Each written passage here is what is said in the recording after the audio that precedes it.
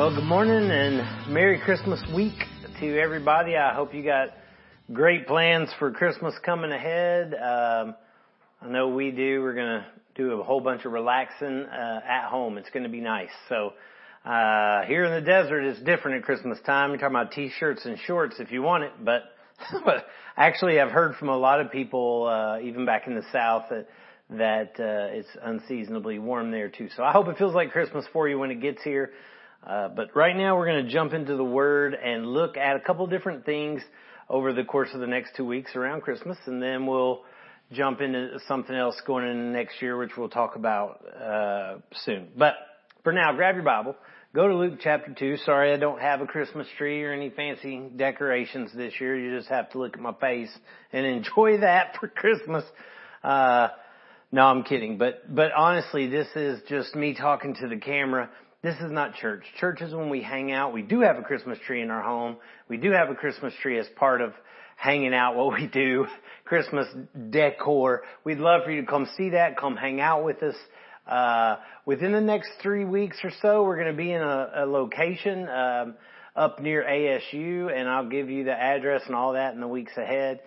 Getting really close to being ready to make that happen, so I'm pretty excited about it. But for now, we'd love for you to come hang out with us at church. You message us online one way or another. You can email us. You can send us a text through social media or whatever you want to do. Any way you want to contact us, let us know you're interested. We'll tell you how to find us. Love for you to come hang out. All we do is jump in the Word together, pray together, share some food together.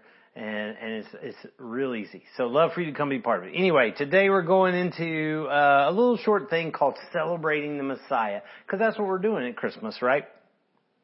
We're going to look at two different people from Luke chapter 2, SIMEON and Anna. And I don't know if you've ever looked at them, but we're going to jump in there at the very end of Luke chapter 2. You got a man, you got a woman, you got a priest, you have a prophetess.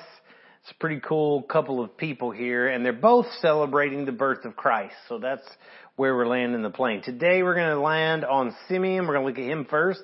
He's in the temple at Jesus' birth around the time of that. And you may wonder where I get the idea that he's a priest, but I'll show you. So go to Luke chapter 2. I'm going to read verse 25 here in a few. We'll cover a little more, but it says in Luke chapter 2, verse 25, "Now there was a man in Jerusalem whose name was Simeon, and this man was righteous and devout, waiting for the consolation of Israel. And the Holy Spirit was upon him. And it had been revealed to him by the Holy Spirit that he would not see death before he had seen the Lord's Christ," or Messiah. That's what the word Christ means, Messiah. "And he came in the Spirit into the temple, and when the parents brought in the child Jesus to do for him according to the custom of the law, he took him up in his arms and he blessed God and he said, 'Lord, now you're letting your servant depart in peace according to your word. For my eyes have seen your salvation that you have prepared in the presence of all peoples, a light for revelation to the Gentiles and for glory to your people Israel.'" Let me pray. Lord, thank you so much for your word. It is amazing. I say that often, but it really is. Thank you for the privilege of unpacking it. And again, as I say frequently, Lord, it's your word, not mine. Let me never put my words in place of yours. I pray you put your words in place of mine, and I ask it in Christ's name. Amen. So I remember the Christmas when it happened, man. I had this desire in my heart, this hope for so long, and just expecting and hoping and expecting. I remember when the box was open and Atari 2600 was in my hands. Some of you have no idea what I'm talking about. Others of you know exactly what I'm talking about. But the gift just got better. The dream got greater. The hope got more spectacular when there was Pitfall, the game of games, you know. If you know, you know, right? I loved that game. I was so happy to see it. But when you thought it couldn't get any better, Christmas or two later, it was a bicycle that was hoped for. And I will never forget the day that came downstairs in our home in Atlanta, Georgia, and my brother and I both had bikes. Now they had training wheels, but they also had, the little racing plate on the front. So they were mean, and we rode them around the inside of the house, doing laps. I still remember that. But over the years, the expectations got bigger, the gifts got crazier to some degree, but there was always a hope and an expectation that kept growing. And sometimes things went way past and exceeded that, and sometimes not. But the truth of Christmas always gives us reason to celebrate and always produces this greater than we could expect hope. Unlike the Red Ryder BB gun, and yes, got one of those too, but the whole movie is this hope and desire for that Red Ryder BB gun, and then he gets it in the last minute. But that's not the same thing. This is something that is greater than that. It's more like the gift at the core of Christmas is more like those videos you see of somebody who's hearing for the first time ever and the look on their face. Or the person who sees color. Maybe you've seen that video for the first time. That kind of joy is what we're talking about today. That's more like the celebration that's in the heart of these two people that we're going to look at. And again, SIMEON this week, we'll look at Anna next week. But one amazing thing here to keep in mind as we look at both of these is if you look at the birth of Christ through the four Gospels, it is amazing the way they all point to how this moment fulfills Scripture in so many ways. It's not just hope, it's the hope that God had promised in His Scripture and that His Word had pointed to. Luke chapter 1 and 2 is full of people who are recognizing that God is fulfilling His Scriptures, and they're celebrating and praising the birth of this child because of the ways that God has honored His Word. So when the Holy Spirit leads us to the Messiah, this is what I want you to hear. When the Holy Spirit leads us to the Messiah, it should bring us to celebrate the hope of salvation and the salvation that's been promised in God's Word, and to proclaim Him to all people. If you want to know what all of this is about right here, that's it. That when the Holy Spirit leads us to see the Messiah, it should bring us to celebrate the hope of salvation.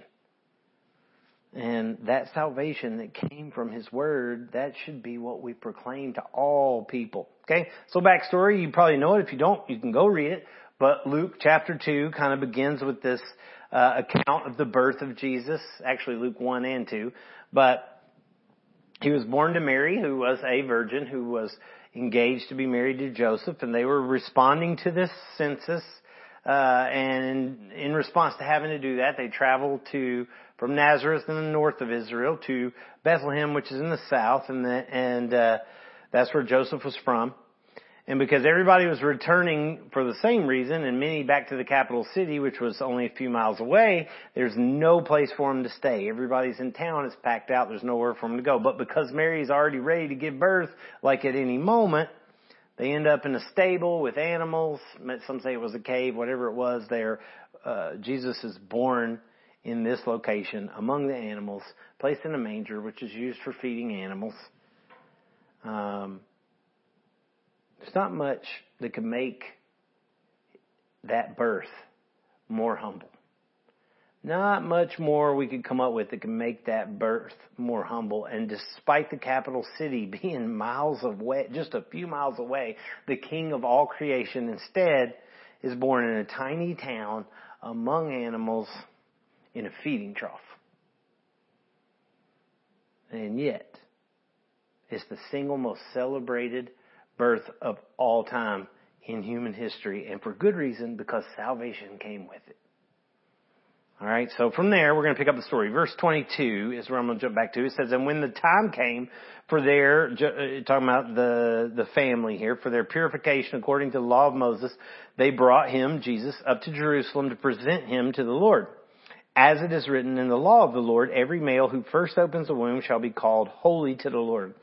And to offer a sacrifice according to what is said in the law of the Lord, a pair of turtle doves or 2 young pigeons. So there's two things going on here.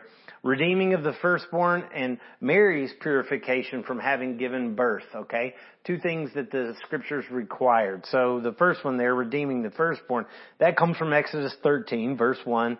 This is right after the people had been delivered by God through the plagues and the Red Sea and all of that.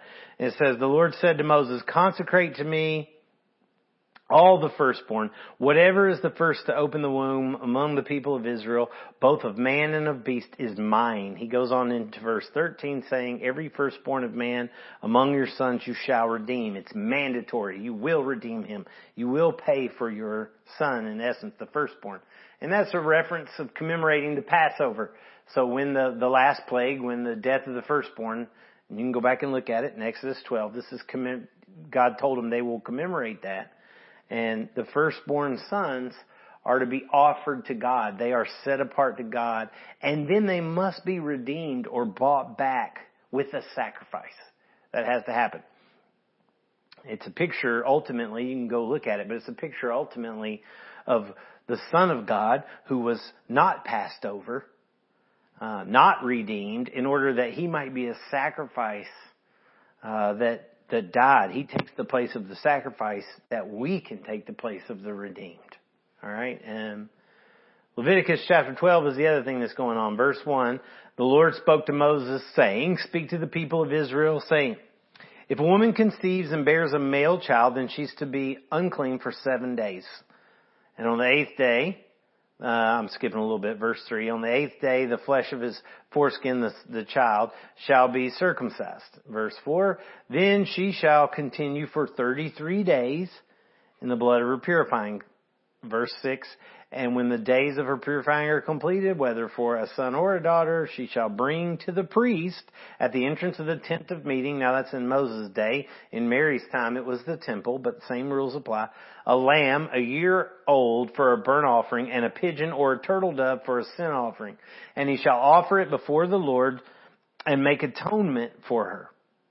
Then she shall be clean from the flow of her blood. This is the law for those who bear, for her who bears a child, either male or female. And if she cannot afford a lamb, then she shall take 2 turtle doves or 2 pigeons, one for a burnt offering and the other for a sin offering. And the priest shall make atonement for her, and she shall be clean. So these are the 2 things that are happening. So get the picture. Just before Jesus' birth, they traveled south from Nazareth in the north all the way to Bethlehem. It's between 70 and 90 miles, depending on how they went. But they would have passed through Jerusalem on the way, and they would have arrived in Bethlehem about 5.5 miles south of Jerusalem. And there Jesus is born.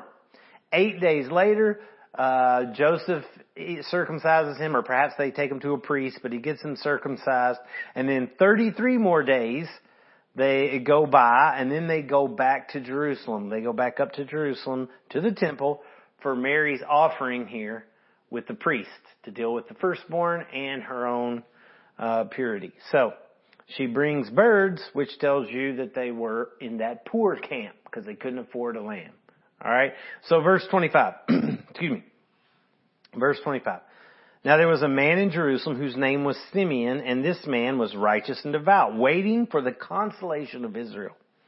And the Holy Spirit was upon him, and it had been revealed to him by the Holy Spirit that he would not see death before he had seen the Lord's Messiah. And he came in the Spirit into the temple.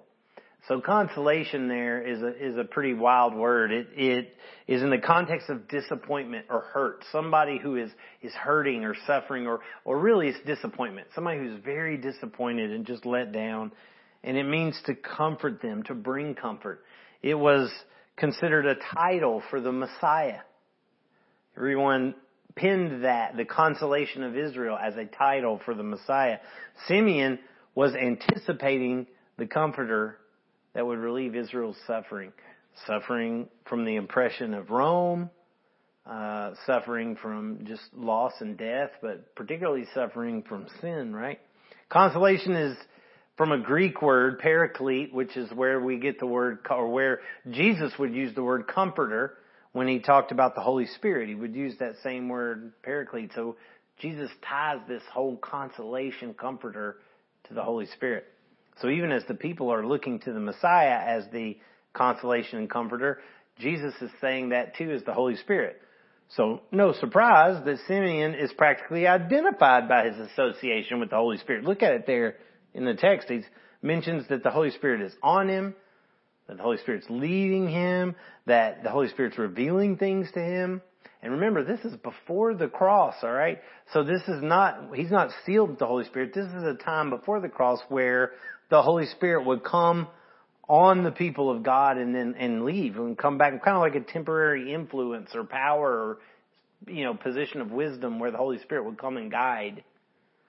But in the case of Simeon, it's like the Holy Spirit felt at home there because he stayed. Imagine that.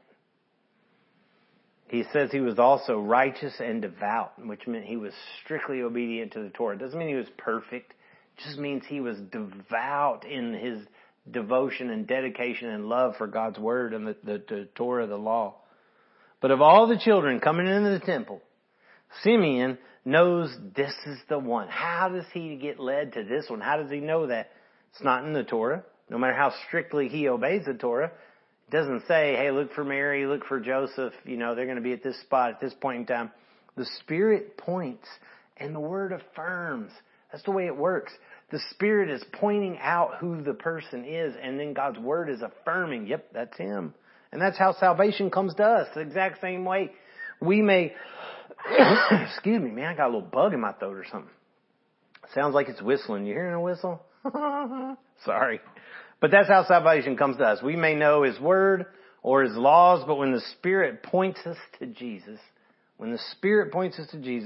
we respond the same way Simeon did, and you're going to see it. But noticing one out of millions, and noticing that one is the one, all right? And then seeing that His Word affirms it. Man, He said so all along. How do we not see it? It really is Him. And our response then is to celebrate, which is exactly what Simeon does. Look at verse 27. And he, Simeon, came in the Spirit into the temple. And when the parents brought in the child Jesus to do for him according to the custom of the law, he took him up in his arms and he blessed God. And this is an action of the priest in the temple. Another reason why I believe he is a priest, because this is something that the priest would do. Mary would offer her child, her firstborn, to the priest and also the birds. So she would come up to the priest, and the priest that would attend to her, she would give the child, newborn baby, and she would give the birds. And the priest would accept them both, take both of them into his arms, okay? And then he gives back the boy that she is redeeming. And then he takes the birds and offers them as a sacrifice, being the cost of the redemption of the boy.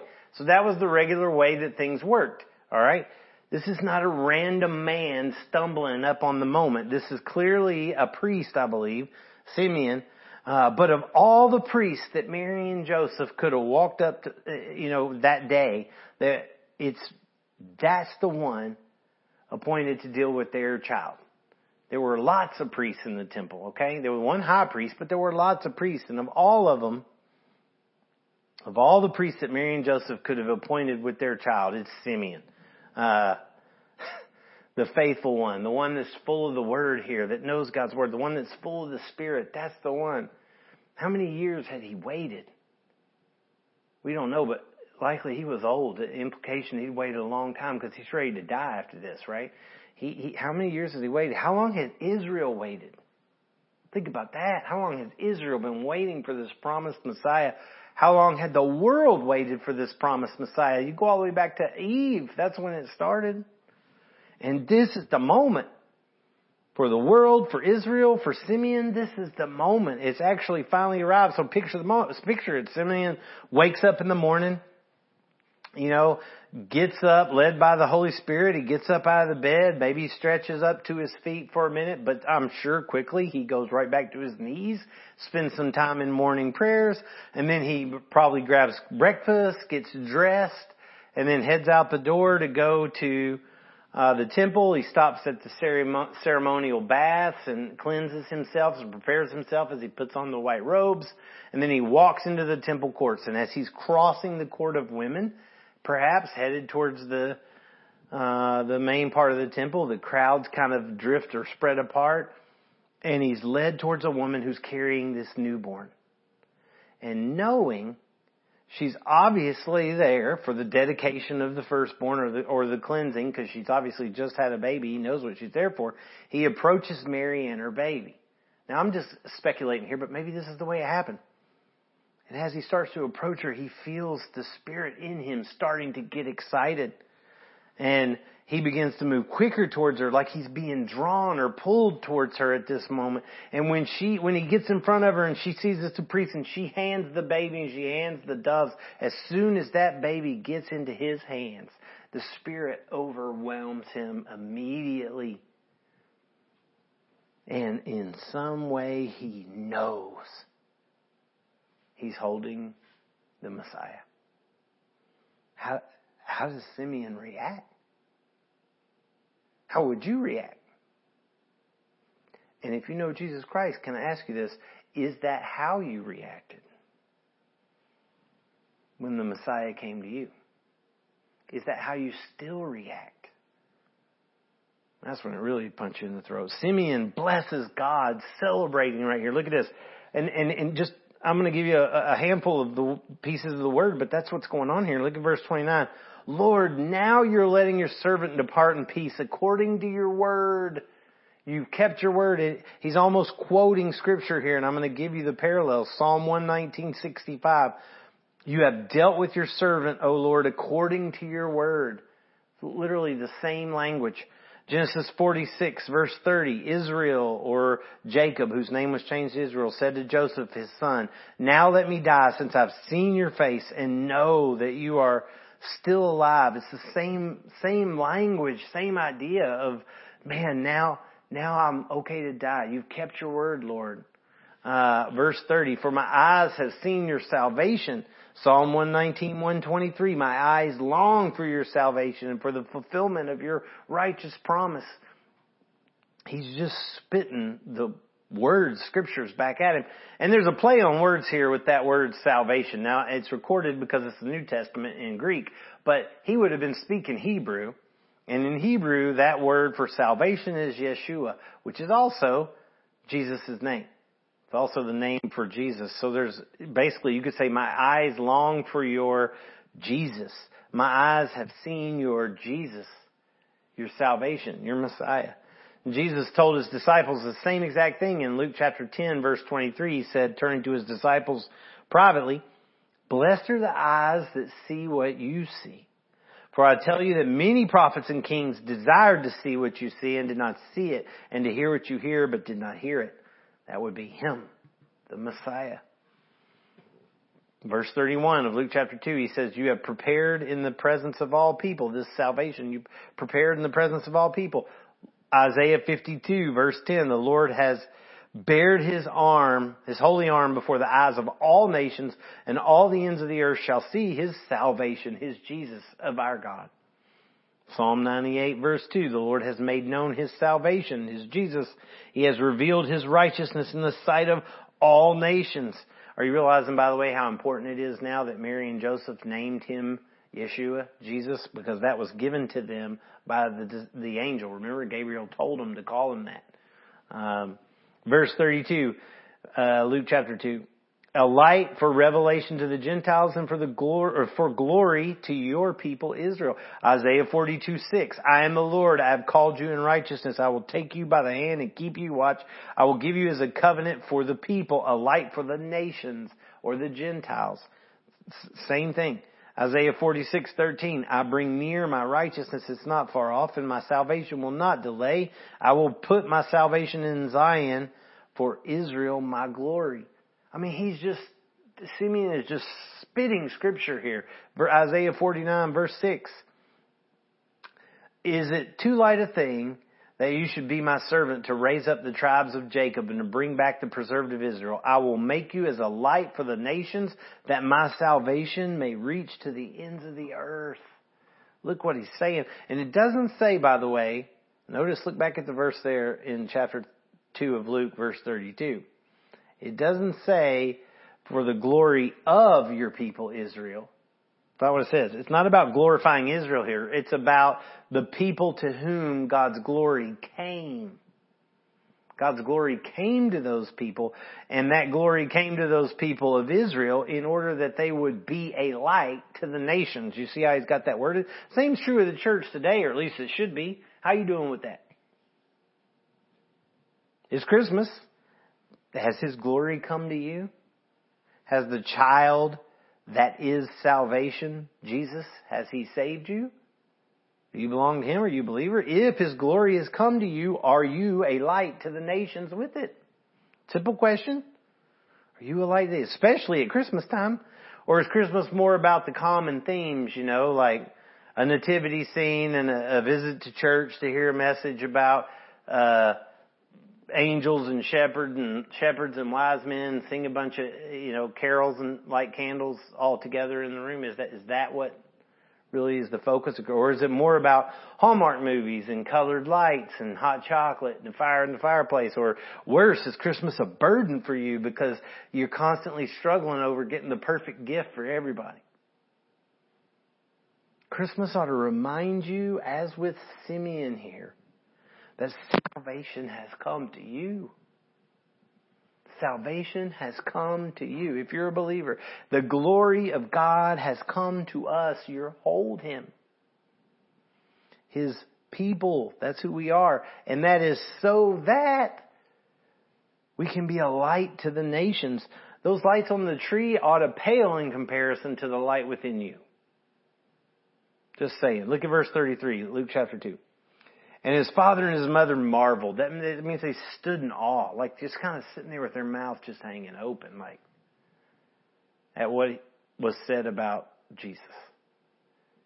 I mean, not only is he saying all these things, but he's just dropping scripture. I mean, he's saying so many things about who this boy is, as well as celebrating the joy and the excitement. Plus, they've got to be thinking, like, how long have you been waiting for this moment?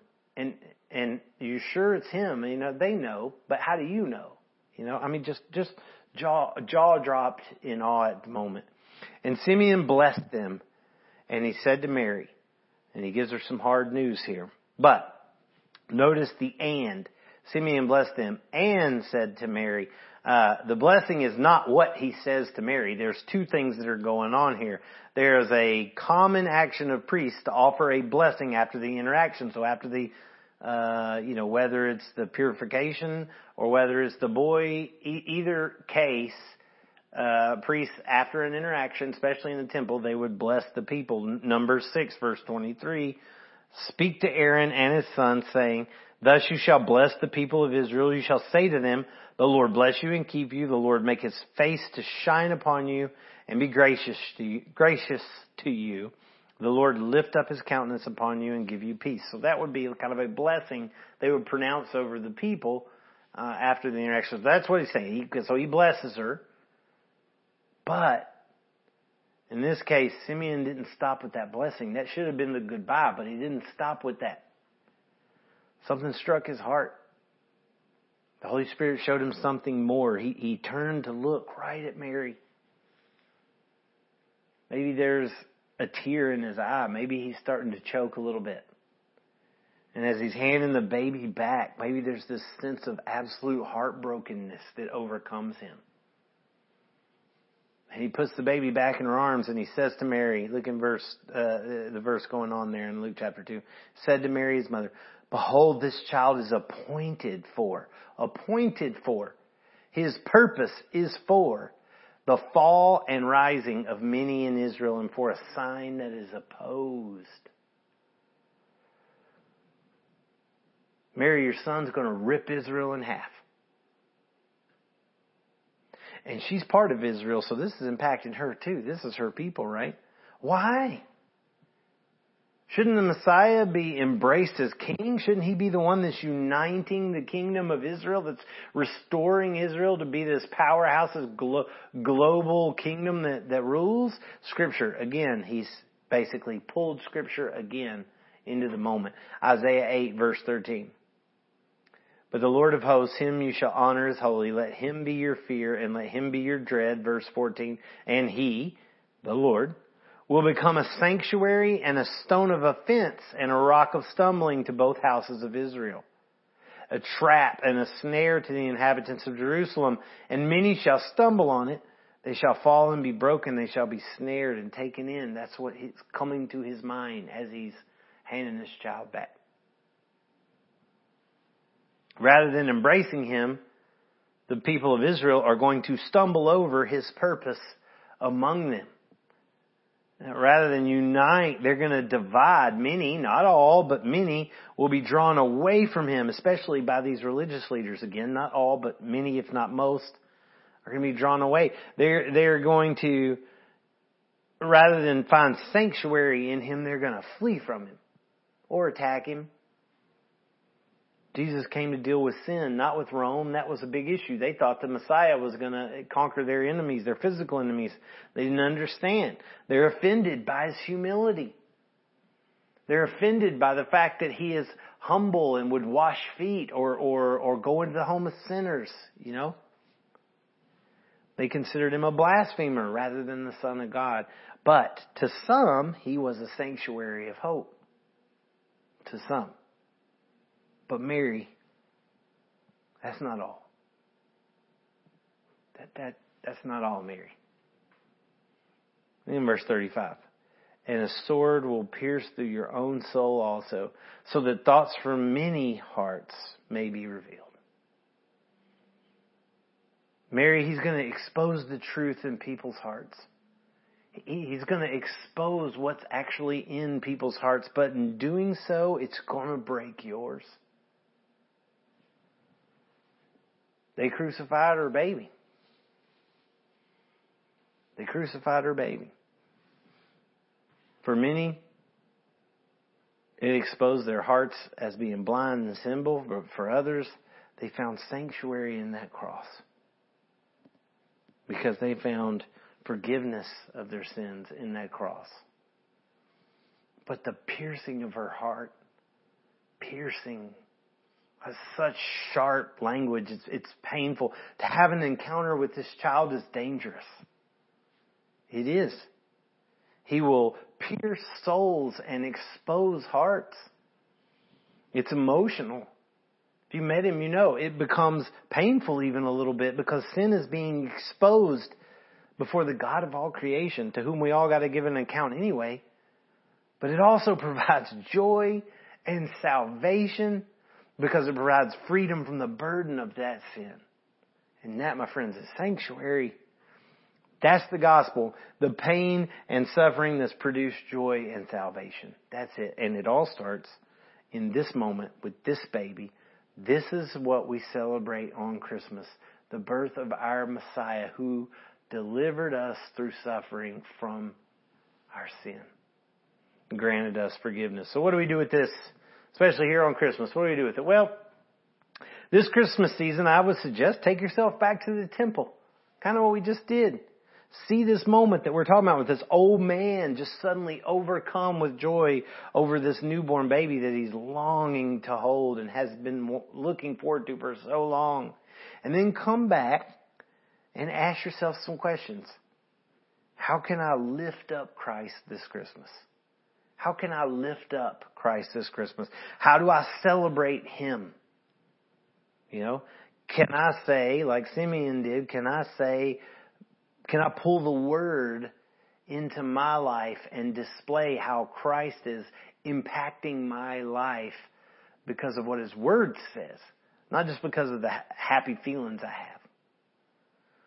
How do I display him as a light, as salvation for all people, especially now at Christmas? How do I display him as a light to all nations?